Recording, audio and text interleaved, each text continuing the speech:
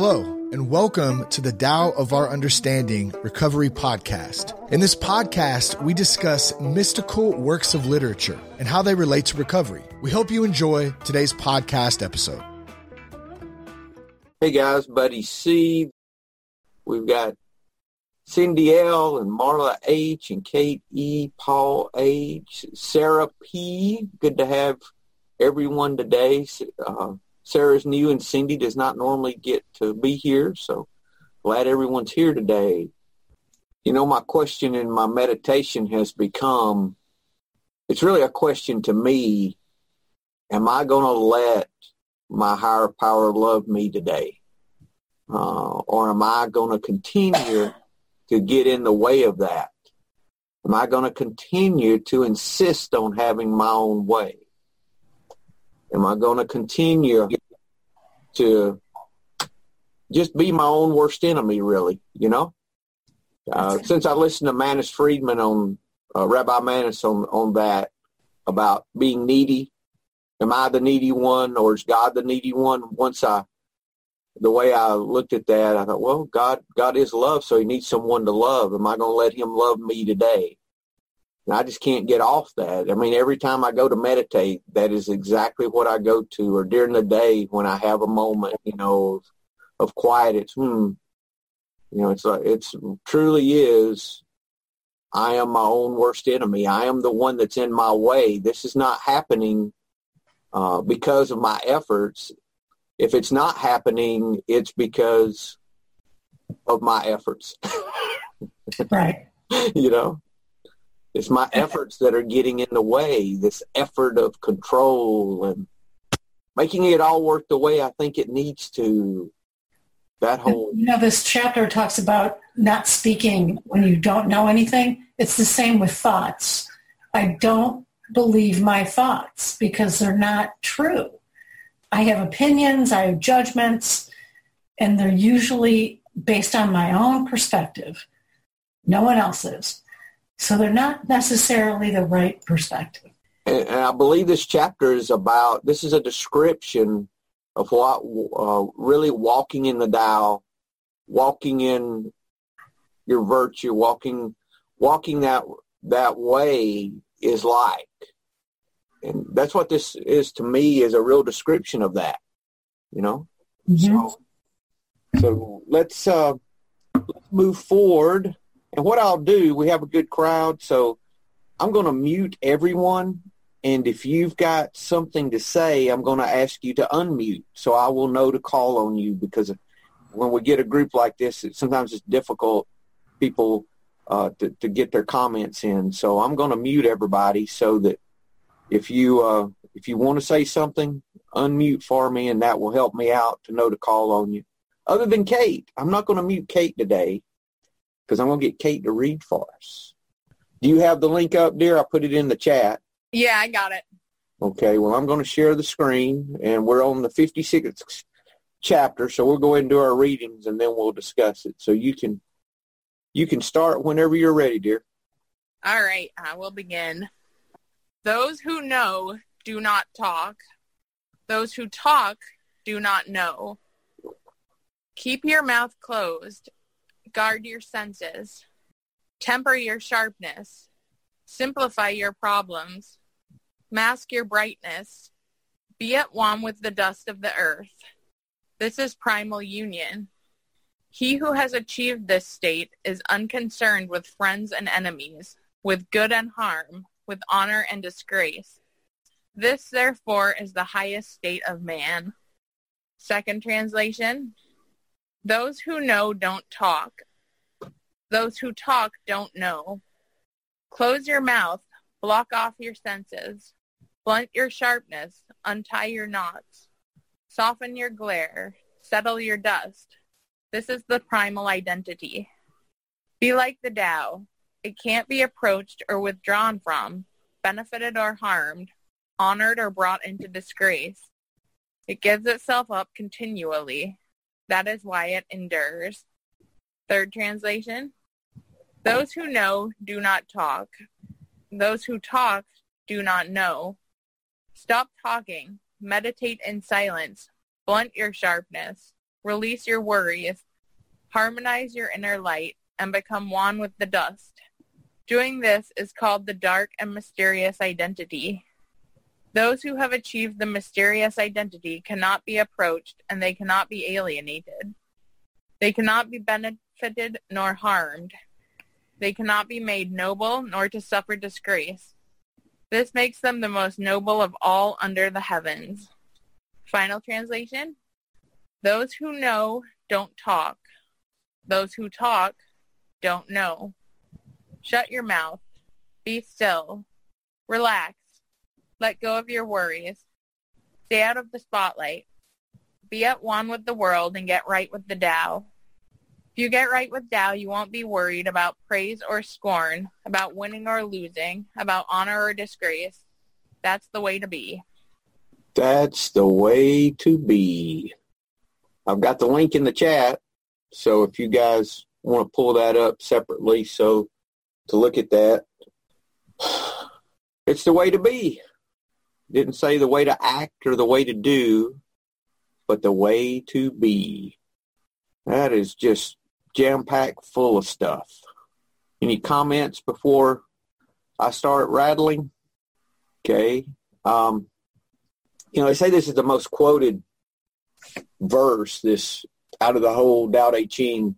Those who know do not talk, and those that talk do not know. I remember the first time that I ever knew something but did not have the urge to let everyone know that I knew it. That's just happened. I don't put a time on it. Last couple of 3 years when I really just said, it's not important they know that I know that. Because it was always important before for me to direct every conversation in my direction.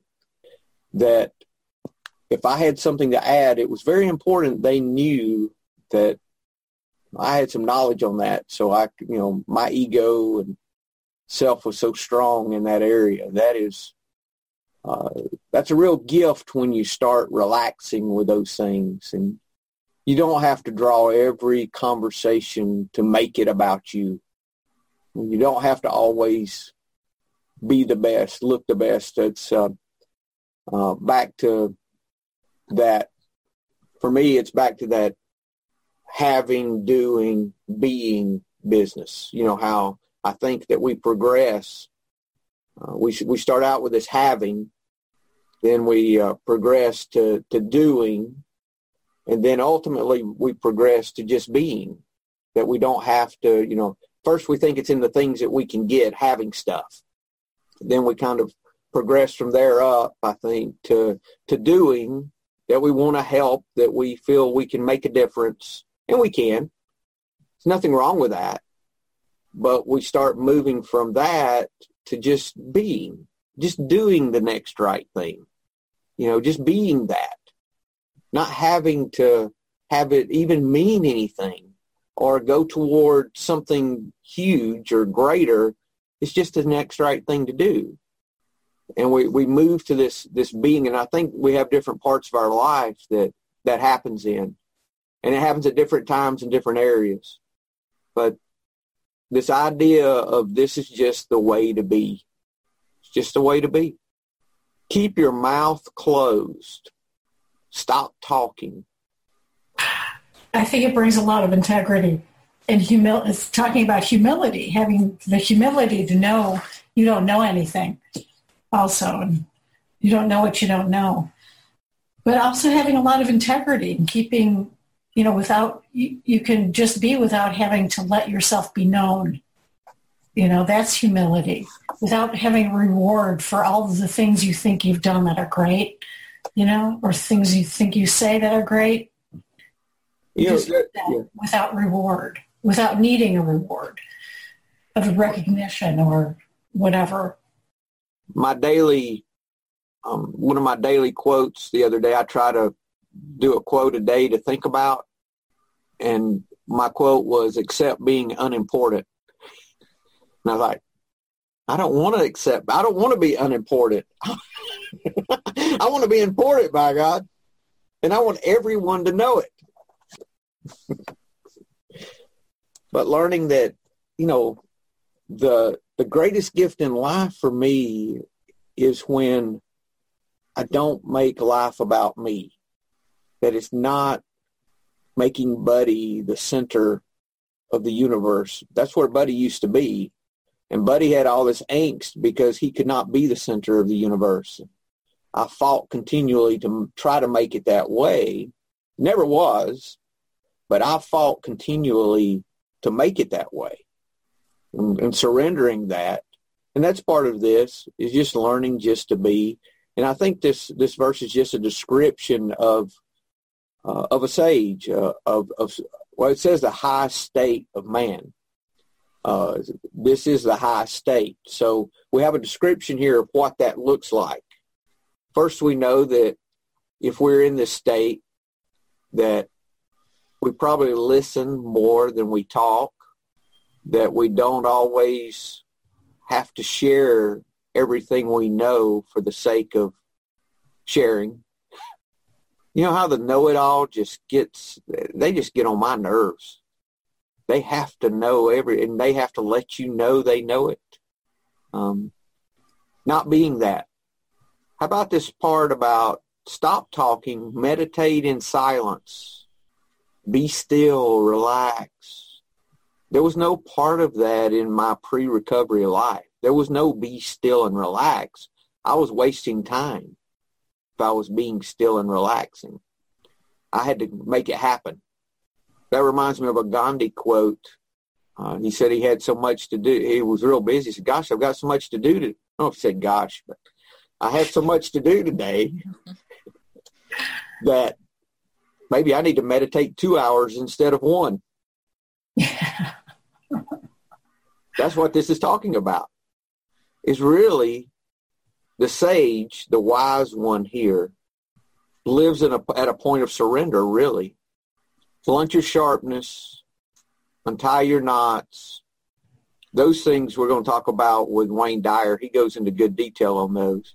Soften your glare. Settle your dust. You're not in a rush. You're not in a hurry.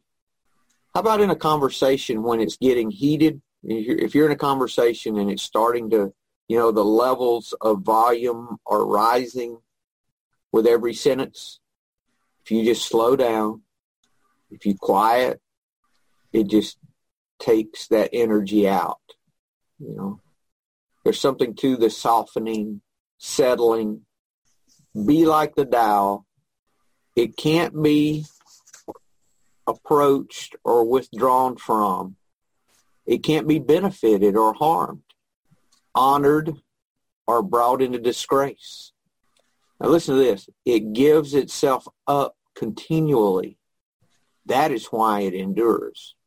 It's back to this giving again. I wish there was a part of this that I could stay in charge, but I can't. I have got to be, if I want to be at peace and want to be, I have got to learn to give in everything, in every interaction. Because any interaction that I'm wanting to get in some way, I am not living in the Tao. I'm not surrendering my will in life, if you want to put it in recovery terms. I'm not surrendering my will in life in that regard because I'm in control. I mean, think about it. You can take any interaction, doesn't matter what it is, and you can say it can be either you're giving in that interaction or you're wanting something from them. You're wanting to get in every interaction. It doesn't matter what it is. For me, riding down the road and pushing the person in front of me or pushing against the person that's pushing me from behind, it doesn't matter. I can either be an open heart to people or I can have this shell of resistance where I'm pushing against everyone.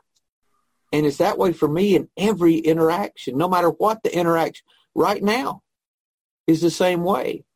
I can have a heart to give to you guys, or I can be wanting to pull from y'all and, wanting to look spiritual, all those things that we can do within ourselves.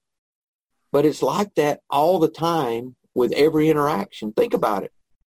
And I guarantee you, if you look at interactions where you have fight or angst or there's issue, you can look at those interactions and you can see where if there's an issue, you're probably wanting to get in that interaction rather than give. Marla? Just think about conversing with my husband, who's a highly anxious person, and his voice raises at everything we talk about. And I sit back and try and relax him. You know, I tell like, calm down. There's nothing major going on here, you know, because his ego is so big. He wants to be known, and he wants to be right. And I want to be right. You know, that's everyday life. Is my significant other. Is your husband's name? No, your husband's name can't be Anna. That's my wife's name. They're like the same person. It's funny though, because she gives it away, because when her voice starts raising, I know now, say, I have to figure this out, because I don't want to go there. Used to, you know, we could go there and enjoy it a while, you know, and enjoy the fight, you know, but I don't enjoy that anymore. You know? I don't enjoy that at all. And, you know, it's just, he makes a big deal. He has a lot of anxiety about a lot, which is just fear. And, you know, I really try to assuage his fear a lot. Wow. You know, my wife's an accountant, and we're finishing up our taxes for last year. We always file the extensions and all that. So we're finishing that up to get it in on time.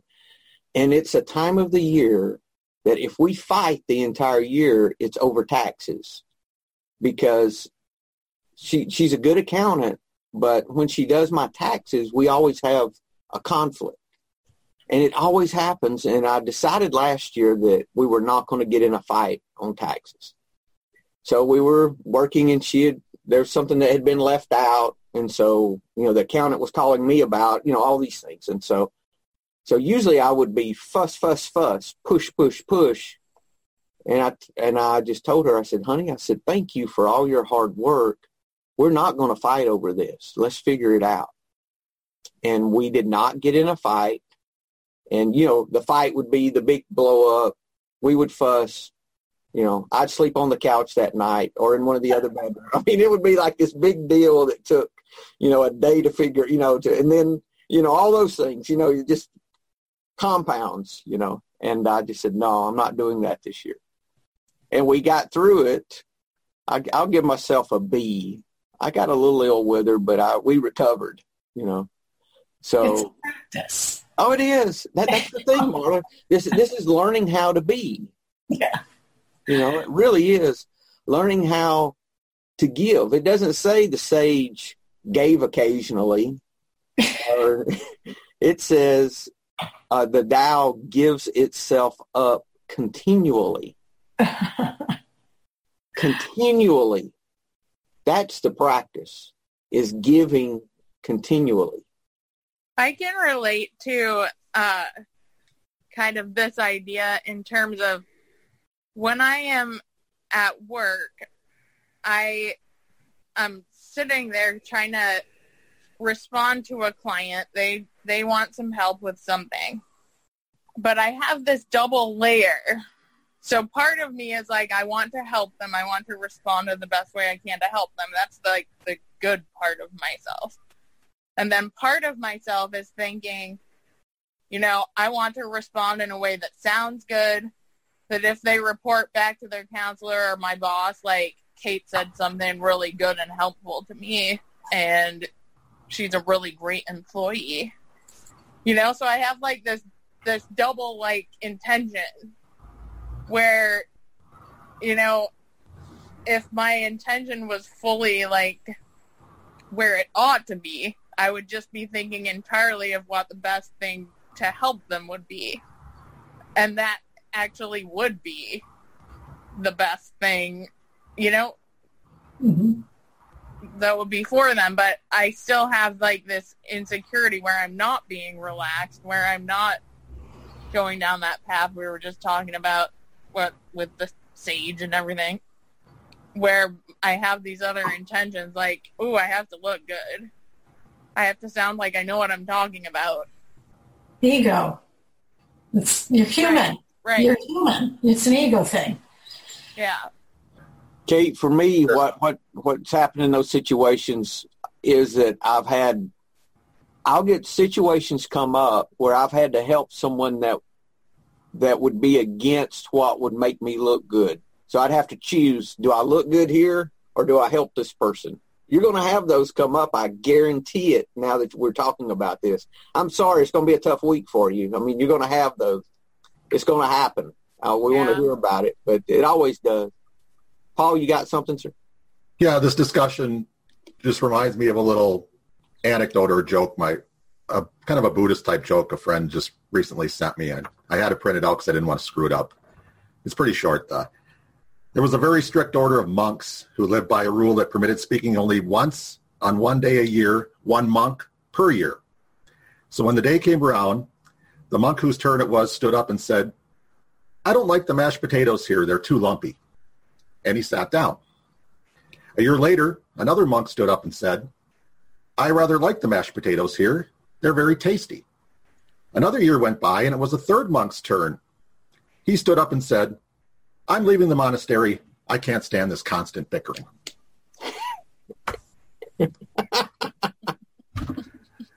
So it just goes to show you, even the monks have this problem. But none of those comments were a giving comment, though. That was all a getting comment. True. That's what that just proves the point of what we're talking about. It's never about getting our own way. When we learn to surrender our way, then we get what we really need. I've seen that over and over in my life. Cindy, you have something different? Yeah, I was just going to say I can identify with what Kate's saying. I mean, in my job, it's, hospitals are all about surveys now. Did your nurse explain everything to you? Did your nurse control your pain? Did your nurse do this? Did your nurse do this? And when they train you now, it's all about the buzzwords. Are you using the buzzwords to make sure that the patient knows that you actually did what you said you were going to do? And sometimes you can get caught up in I don't know how to explain it, but it's like, am I following the policy or am I doing the right thing? Like, am I making sure I'm saying the right word or am I actually doing the right thing by the patient? Because sometimes I can do the right thing by the patient and not have used the right buzzword to go with it. And it's actually more important that they get the care than it is that I use the right buzzword. And it gets to where it's like you're viewing your actions through somebody else's eyes all the time to see whether or not you're actually doing what you're supposed to be doing instead of just doing what you're supposed to be doing. Yeah. At least for me. Mm-hmm. And I think, Cindy, if you can take that letting go book again, Pathway to Surrender, David Hawkins really has helped me with this.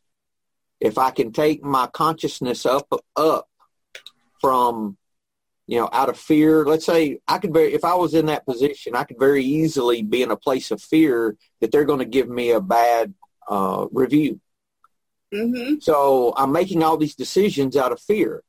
You're helping the person, but you're really doing it from fear. You're not doing it from a higher level of acceptance, accepting what, how they think about you or love even. So if you can move that up to where it's love that you're working out of, that you're doing this because you love this person, that you open your heart to this person, then I think all those other things just unfold for you. And I think most of the time they do. When I get a patient family that's difficult, I immediately am thinking, well, this is going to be on a survey. I better watch my ass. And it's fear. And then I start to operate from that, am I doing what they need me to do as opposed to am I doing what I need to do? And you usually get out of that. But yeah, you start resisting. You go, whoa, I got to put my shell up here. How can I protect myself? Right. Yeah. Now, I want you to try something. The next time that you're conscious of that, just send love to each of those people and open your heart to them instead of resist them and see what the result is. I'm curious to know. Yeah, I will. and see and I guarantee you, if you learn to practice that you'll start seeing it just take care of itself, and it'll all work out much better than your fear could cause it to. Because when you're afraid, I've learned this from A Course in Miracles, when you're afraid and have that block, you're going to get fear back. And when you come from love, you're going to get love back, because you don't get what you say, you get the consciousness that you're on. So it's different, because you can say the right words, but be in fear, you're going to get a reflection back of what you're giving. Right. So, but try that. I would be curious to know how that worked for you. I've got a sponsee that's doing that with his children right now. When he's correcting them, they're like 3 and 5, and listen. When you correct them instead of out of anger or out of fear that they're going to hurt themselves, I said, just take a moment, meditate, and send love to the kids, and then try to do that from a place of love instead, and see if you don't get a different response. It's a good idea. It's all about our consciousness level, I think, because we get those things back, and that's what's happened for me. I experiment on my wife all the time, and when I started doing that with her, I've talked about this before. When I started coming from a place of love, her actions, what she heard and what she saw was different than with the same actions out of a lower level of consciousness, out of duty or whatever, that, if I had a fear of her leaving me if I didn't do whatever, do my part, which I didn't really have that, but I had, it was more of a duty kind of thing. But when I brought that up to love, her response was different, even though my actions looked the same. So I think I would think that would work on any level about anything. Yeah. I'll try it. Yeah, try it. Let us know. Yeah, buddy, I've been doing that with my boss. Oh, okay, good. About the last 6 or 8 months. And it's funny because one of my coworkers came in the other day and he said he was all upset, and I could tell he'd been in an argument with the boss. And he said, "How come he never yells at you?" And I said, well, maybe it's how you talk to him. Maybe it's how you're treating him that causes his reaction. Did you get that from the Letting Go book? Yeah, I did. Yeah, that book changed my life. Yeah, that book has really, really done wonders for me. So I highly recommend it. Oh, yeah, it's again, that's Pathway to Surrender, David Hawkins. And I would get the audio and play the audio in the background. That's exactly what I do. Good. I'm glad it works for you. Okay, Stephen Mitchell. Did I miss anyone? Everyone got in their comments? Okay. Those who know don't talk. They don't talk for the sake of talking or to prove something or to display themselves. This is Stephen Mitchell's comments, the guy that did the second translation. They talk only if it's appropriate and if they feel like talking.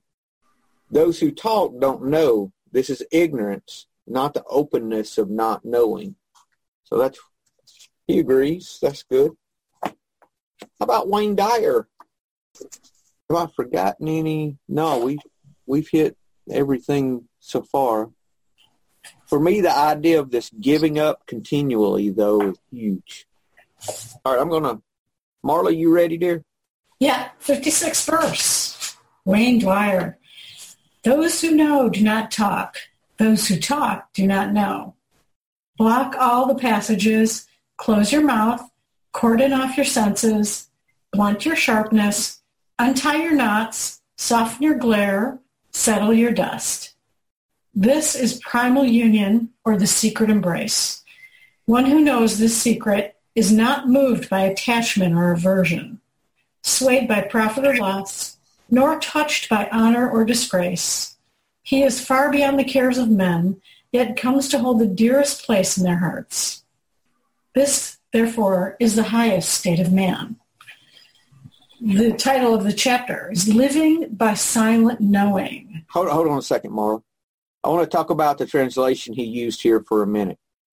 Brought out something that wasn't brought out in the other translations, or that I didn't pick up on. Look at this. It says the sage that does this practice of blocking the passages, closing the mouth, the senses, the sharpness, all those things.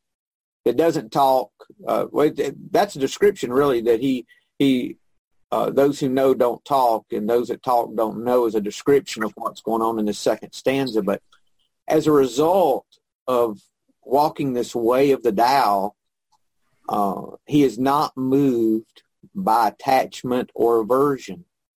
What a gift not to be moved by attachment. Yeah, that's what I said at the beginning, is there's no attachment to whether we do the right thing or not. We don't expect rewards or awards or accolades. Or swayed by profit or loss. Yeah. That is my life. I've always been, I need to do that because it makes me money. I need to do this. I need to quit doing this because I lost money doing that.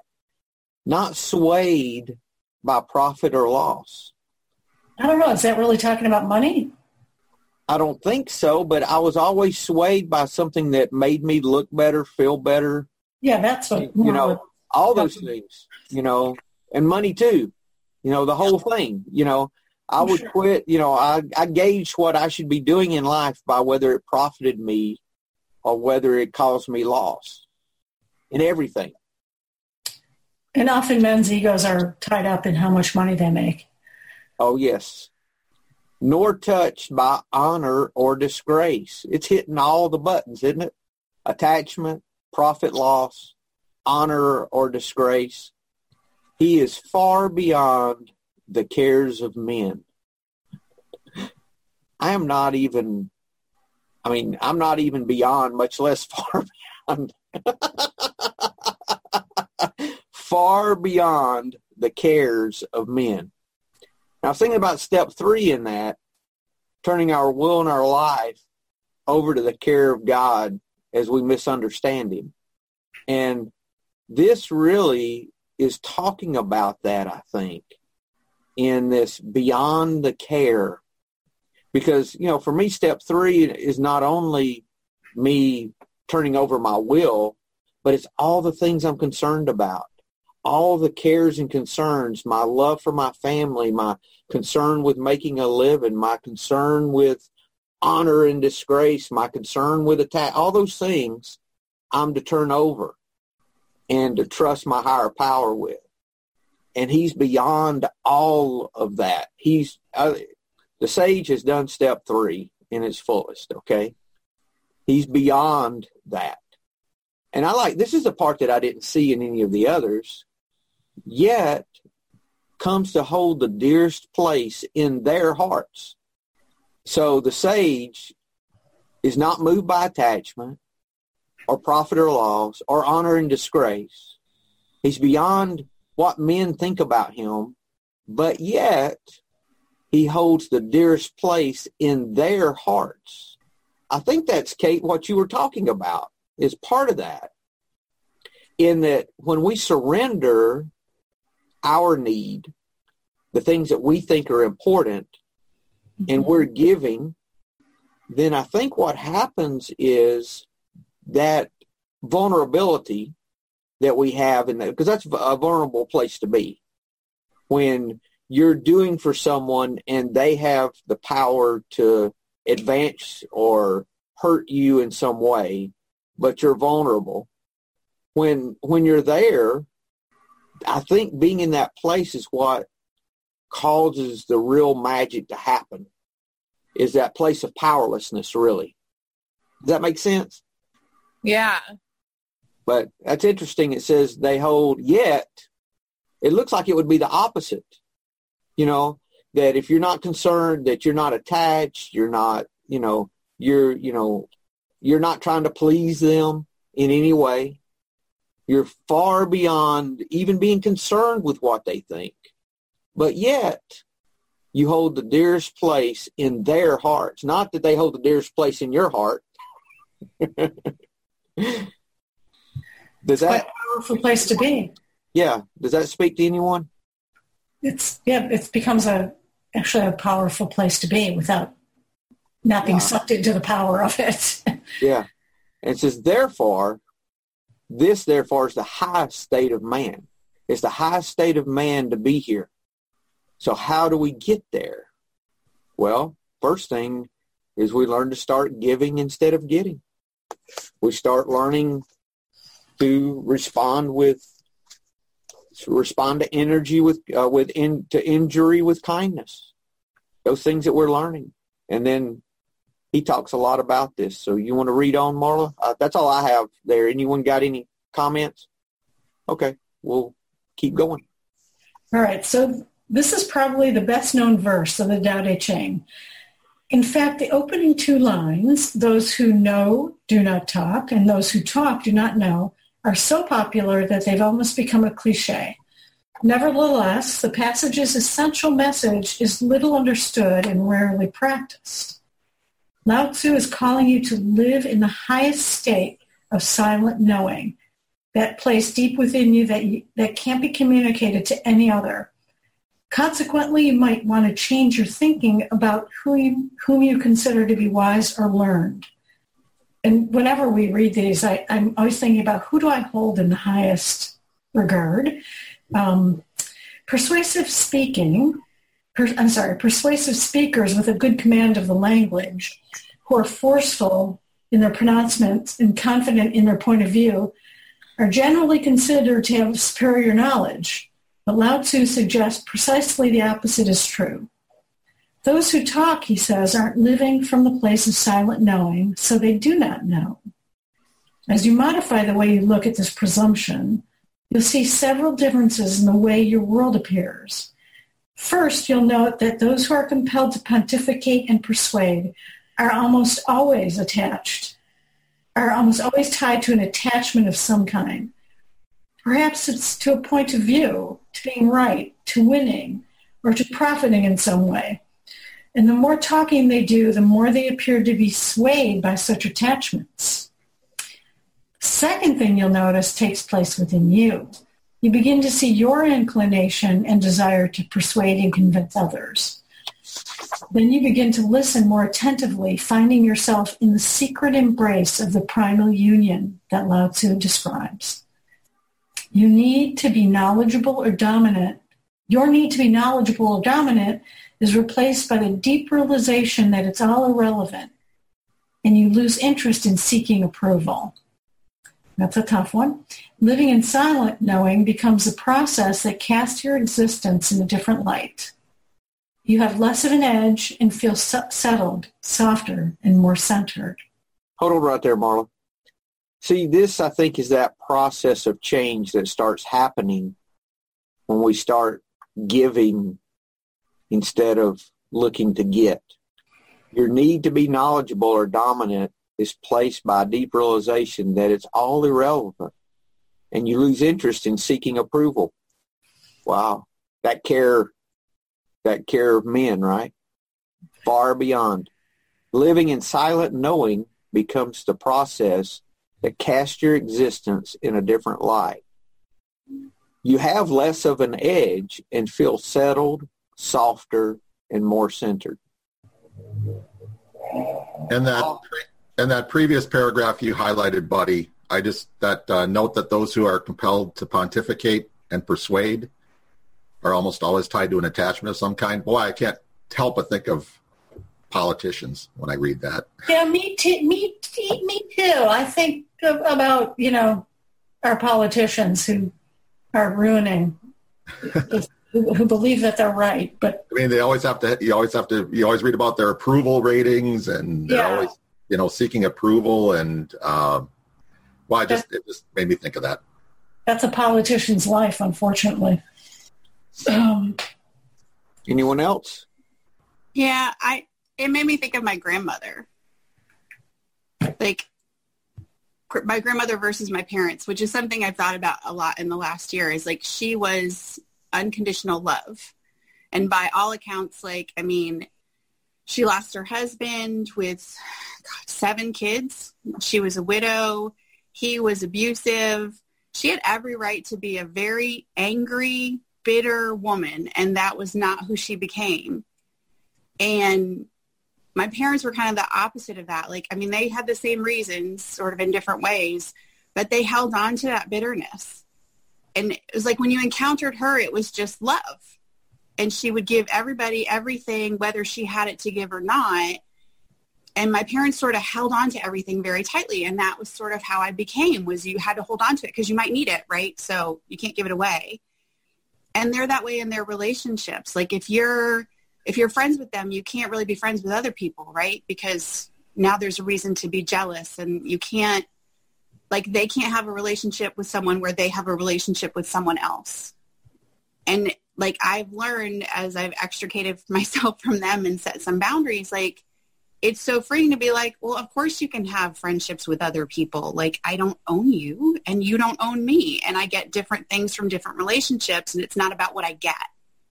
And it's just like, she died when I was 12, and it's taken me 35 years to see like just the wisdom that was within her that I didn't realize at the time. I just knew it was love. That's what she gave, period. It's a good example. Thank you, Cindy. Sorry, when I talk about her. You know, it started me thinking about, my grandparents who were part of the Holocaust generation and their bitterness and depression. And they lived through the depression as well. But, you know, they had all of these things to be really bitter about, and they held on to it, you know. And then it goes down to the next generation. Fortunately, my parents raised each other, and they're happy people. But, my grandparents, neither side were unconditional love. They had an edge of sadness and bitterness about them, and kind of rightly so. But I understand now there's people who overcame, like Viktor Frankl, who lived in concentration camps.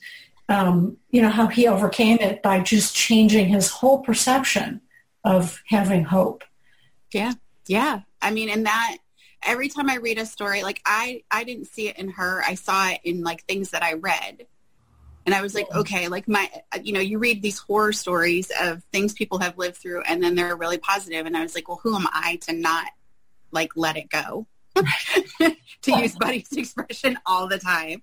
Who am I not to let it go, right?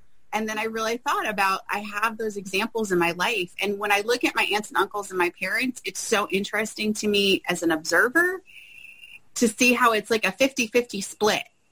Like half of the kids are super positive and they just exude love, and about half of them are not. And it's, it's just interesting. And, there's a lot of addiction and alcoholism in the family and all that stuff too. But it's a choice. And I don't think anybody ever tells you it's a choice. Like you have a choice. You can make a choice to hold on to the anger and the bitterness and the hurt and the everything and have that be who you are, or you can let it go. No one ever shared that with me. No, me neither. Yeah, Cindy, I think we had the same grandma, Cindy. My grandma was like a lot like that too, that unconditional love. And she came up through the Depression, and her and my grandpa, they never really had much money at all. And I just remember when I was a little kid, the town they lived close to some railroad tracks, and there were often some homeless, you'd call them hobos, I guess, that used to ride the trains.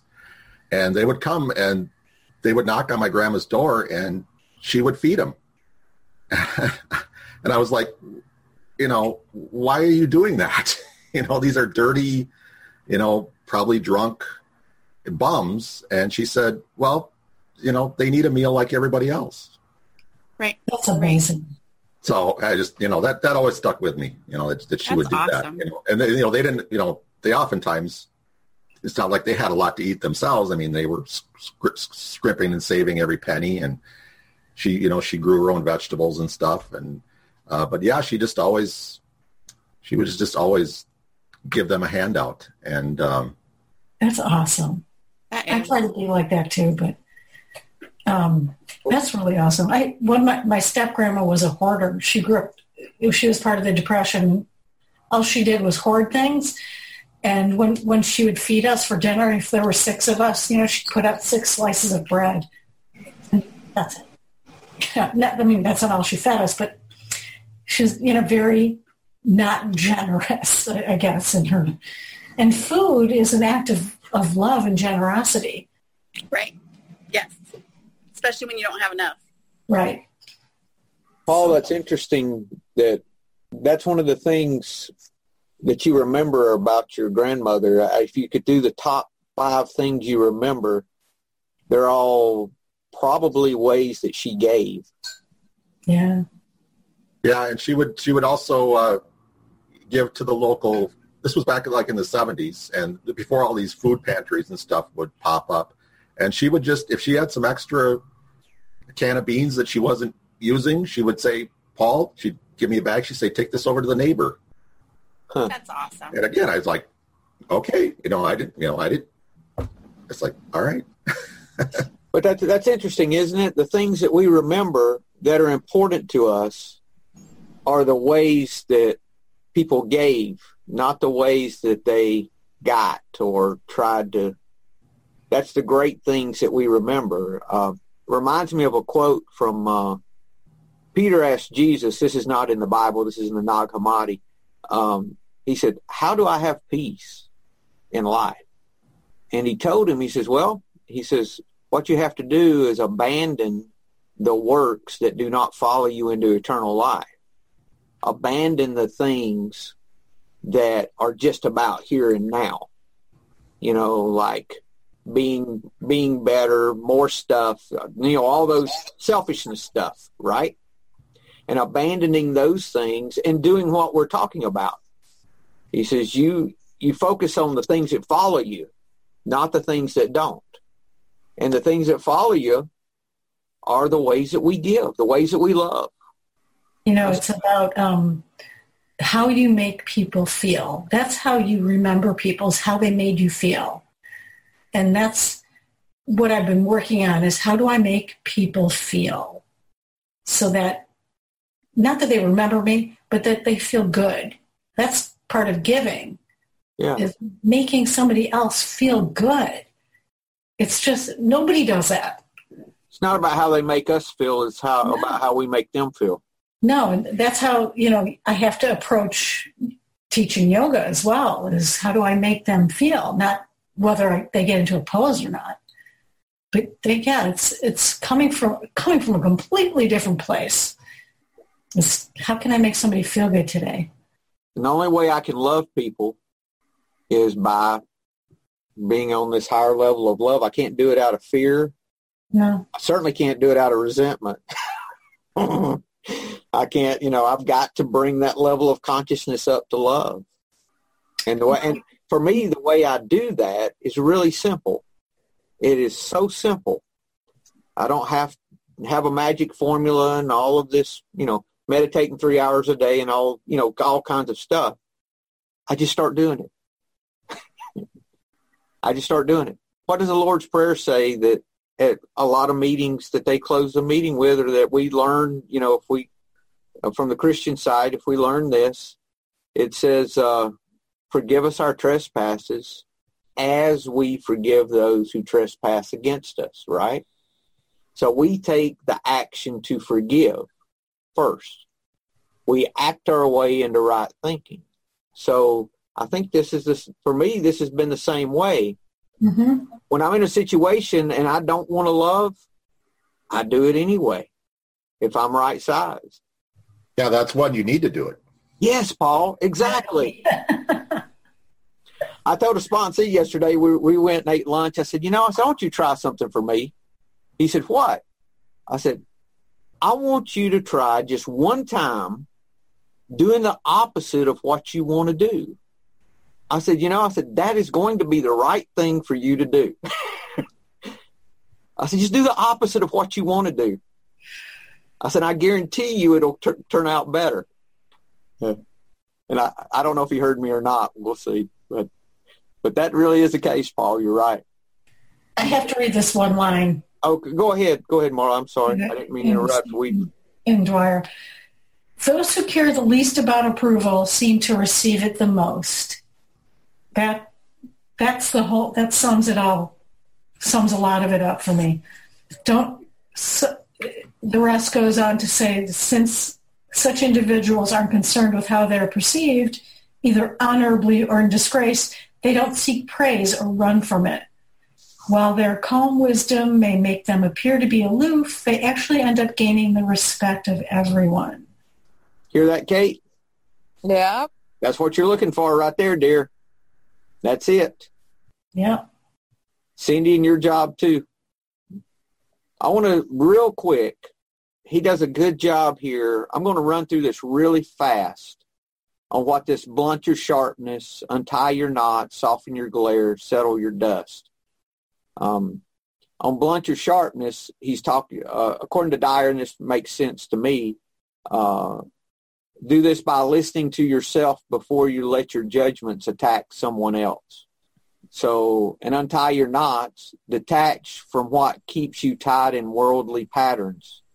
Untie the knots that bind you to life, that's dedicated to showing profit and demonstrating victory, and replace them with silent contemplating the Tao in the secret embrace.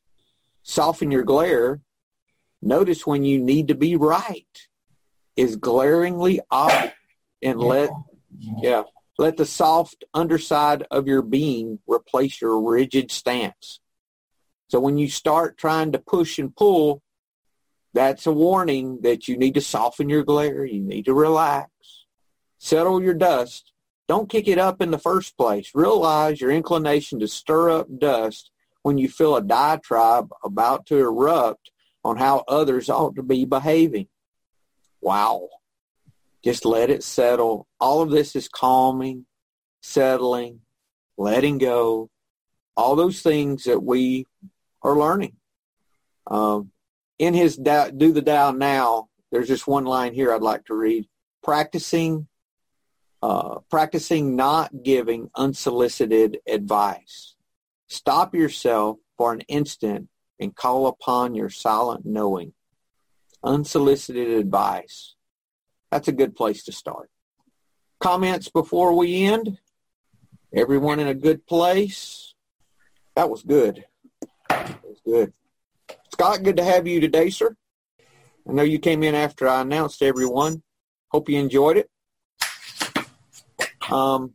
If there's nothing else, guys, we'll just call it there. I think I covered everything everything I wanted. I don't have any notes that we didn't talk about. This giving myself up continually really is the key to this. If I had to break it down to one little phrase, is back to that same thing.